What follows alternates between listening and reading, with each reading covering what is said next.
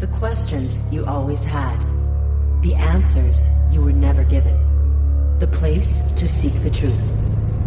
Welcome to Veritas. Tonight, we journey into the extraordinary as we delve deep into classified military operations, clandestine space missions, and unprecedented encounters with enigmatic beings from the distant cosmos. Our compass for this expedition is a man named JP, an ordinary individual who lived an extraordinary life. His story begins with a startling encounter with a group of human-like extraterrestrials known to many of us as Nordics. Yet, this is just the start. JP's world takes a fascinating twist as he's drawn into a classified branch of the U.S. military. This grants him unparalleled access to a world that seems to defy our concept of reality. His experiences, far beyond what we consider worldly, involve covert missions to underground cities and cosmic arcs, all the while maintaining contact with the Nordic extraterrestrials. His personal narratives, teeming with advanced technology, anti-gravity spacecraft, and glimpses of exotic, undisclosed locations, reflect an incredible journey that invites us to expand our understanding of our world, and indeed of the cosmos itself. The man bringing JP's extraordinary journey to light is none other than Dr. Michael Salla, a recognized scholar in international politics, conflict resolution, and a pioneer in exopolitics, the study of political processes associated with extraterrestrial life. Dr. Salla bridges the gap between humanity and the cosmos, standing at the frontier of a new era of understanding. Are you intrigued? Then brace yourself as we dive into a world where the lines between reality and fiction blur, where the secrets of the universe unfold, and where our understanding of knowledge is put to the test. The universe is about to get a whole lot more interesting. Welcome to Veritas. If this is your first time listening, welcome home. To access tonight's full interview and all of our exclusive material, simply join the Veritas Plus family by clicking on the subscribe button at veritasradio.com. And while you're there, don't forget to check out the Veritas store for a range of great products, including focused life force energy. Experience the power of FLFE with a 15-day free trial today. No credit card required. We're excited to announce the launch of our brand new Veritas Plus Insider, your source for exclusive news and insights you won't find anywhere else. If you're looking to get in touch with Mel, have a guest suggestion, or would like to provide feedback, simply click on the contact button on our website. So sit back, relax, and enjoy tonight's show. And now, here's your host, Mel Hostelrick. The title of his new book is U.S. Army Insider Missions, Space Arks, Underground Cities, and ET Contact, marking the 8th thrilling installment of the Secret Space Program series. You can learn more about Dr. Michael Salla's work at exopolitics.org. And now, broadcasting directly from Nashville, Tennessee, it's my privilege to welcome Dr. Michael Salla. Hello, Michael, and welcome back to Veritas. Thank you, Mel. Great to be back. It's my pleasure. And Michael, I just told you offline, I just finished the book. I could not put it down. This is an incredible story, so I want everybody to remain open-minded, because what you are about to share today can really shatter our paradigm. So I want to, as you know, I like to go in chronological order. Let's start at the very beginning. In 2008, you received a phone call from a young man you've called JP. Can you share what that initial conversation was like? Sure. Well, he contacted me. He had just returned from Brazil, and he spoke about a contact experience he had with some human-looking extraterrestrials he called Nordics. And he just didn't give me a lot of details, a lot of particulars. He just described it as a kind of otherworldly experience. He had a very hazy recollection, but he remembered seeing these 3 human-looking extraterrestrials in front of a spacecraft, and that started a process where he then began to have dreams and visions of these extraterrestrials showing him technologies, advanced technologies. And so, over the subsequent years, he began to tell me about the different technologies that he had developed with the help of these extraterrestrials through these visions and through these dreams that he was having. And he said that these technologies he was building were of interest to some shadowy covert groups that began developing an interest in him after he contacted some mainstream scientists. He said he began by approaching a neuroscientist at one of the universities in Florida, near Tampa. And he said that this was a well-known neuroscientist, and he said some things about how this technology that JP thought that the technology he was developing would be something that would enhance psychic abilities. And so, this neuroscientist, had an interest in what JP was doing, and eventually some covert operatives began to monitor JP and began to encourage him to work with them. And so over the next few years, there was this kind of process where JP kept an ordinary job as a kind of landscaper and a musician. He's a musician by vocation, but like a lot of musicians, they struggle. So he supplemented his income with a job as a landscaper, and he would come up with these inventions and he would share them with these covert operatives. And when he did that, they would mysteriously disappear. And I was telling him, look, if you start working with these organizations, military, corporate groups, I mean, they're going to steal the technology. They're never going to let you put it out into the public arena. But he worked with them. He continued to try to build these things with the help of some insiders, and so it went on like that for a few years. And over the years, he began to talk more and more about being followed, about the visions, about the dreams, about these kind of like interactions he was having with the Nordics. And so I was open-minded, but I never went public. And the reason I didn't go public was that he didn't give me the details I kind of look for in terms of going public on a witness. You need specific details that you can verify, that you can check. And he never gave me that in the first 9 years of our communications. It was always, he'd tell me what was happening and being followed and inventing things, and covert operatives wanting him to work with them. They wanted him to join the military. So, he was being asked to join the military. And I understand as a contactee why the military would be interested in you.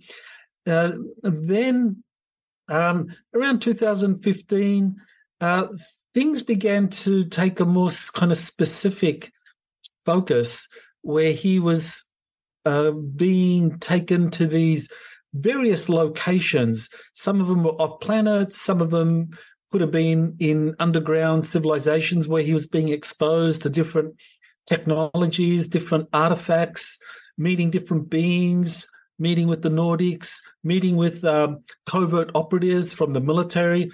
So, he's telling me this, that these experiences began in 2015. So I just kept the record. I taped him sometimes. Other times I just took notes of what he said he experienced. And I thought, well, this is all interesting. I don't know if I'll go public. I don't feel confident going public on your story yet. So I just kept the record of it. And what tipped the scales, Mel, was in 2017, he shared some photos. He began sharing photos with me, and that's when I went public.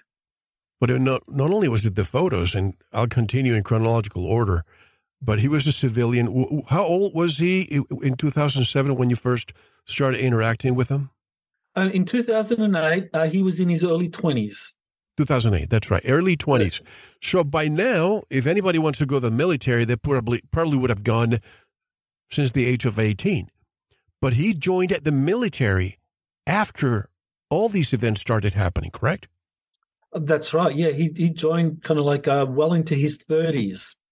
And, that in itself was very unusual. He was saying people were asking him, what agency do you work for? Because, the military, the people there, when they look at someone joining the military in their 30s, they always suspect, this is a cover, that this is some kind of sheep dipping operation where this person is working for another organization. And so, he was asked by his NCOs, who you're working with, what agency you're with. So they were suspicious of him. And the irony is that, they were correct, but not in the way they think. Why the Army and not, say, the Air Force or the Navy? As you know, the Navy for the longest time was the one in charge of all of this. Well, that's the interesting thing. He began sharing with me these experiences that he had with Air Force operatives. So it was always Air Force. It was never Navy. It was always Air Force with JP. And probably, I don't know, I guess because it was he was living near MacDill Air Force Base, which is a huge base, home of Special Operations Command. So it's an Air Force facility, and so he was living right next to it. And so the operatives from that base were the ones that were visiting him, monitoring him, checking out what he was experiencing. Because clearly, I mean, if you think about it, from the perspective of the military, if you have a civilian having contact with human-looking extraterrestrials, well, you're going to monitor that person, and you're going to try to get that person to, if you conclude that they're being genuine and that they have experiences with advanced technologies. I mean, in the book, in that early period, 2015, 2016. JP is saying that he's been taken to these facilities where he's testing extraterrestrial weapons. So, you can imagine from the perspective of the Air Force monitoring all of this. JP's telling me, and I knew, we both knew as he was telling me over the phone that the phone was being tapped, everything was being recorded, and he's telling me about how these extraterrestrials were taking him on these missions and giving him these technologies. He described one incident involving this a feline-looking extraterrestrial, a very ancient-looking feline, like a cat person, if you like. And this person was like a weapons instructor.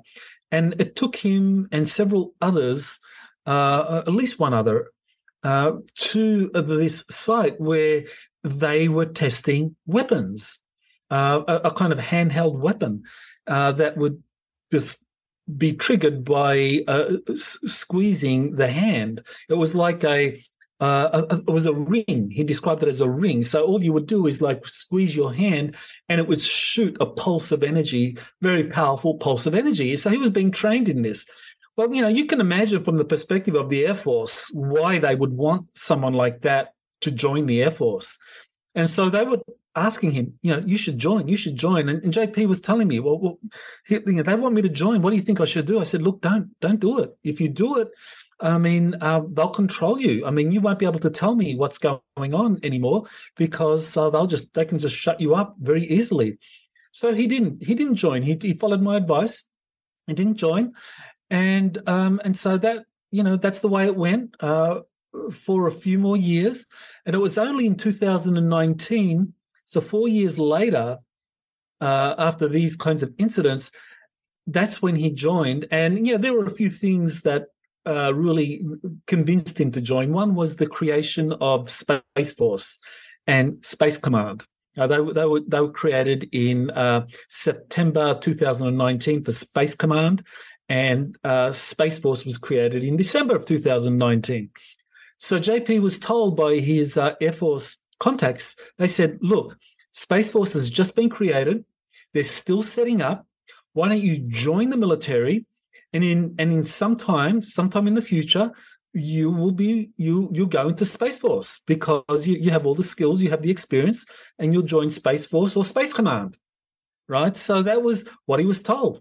And he was told, just join. It doesn't matter what branch of the military. So JP joined the military in 2019, thinking that would be his point of entry into Space Force, and he was told to join the Army.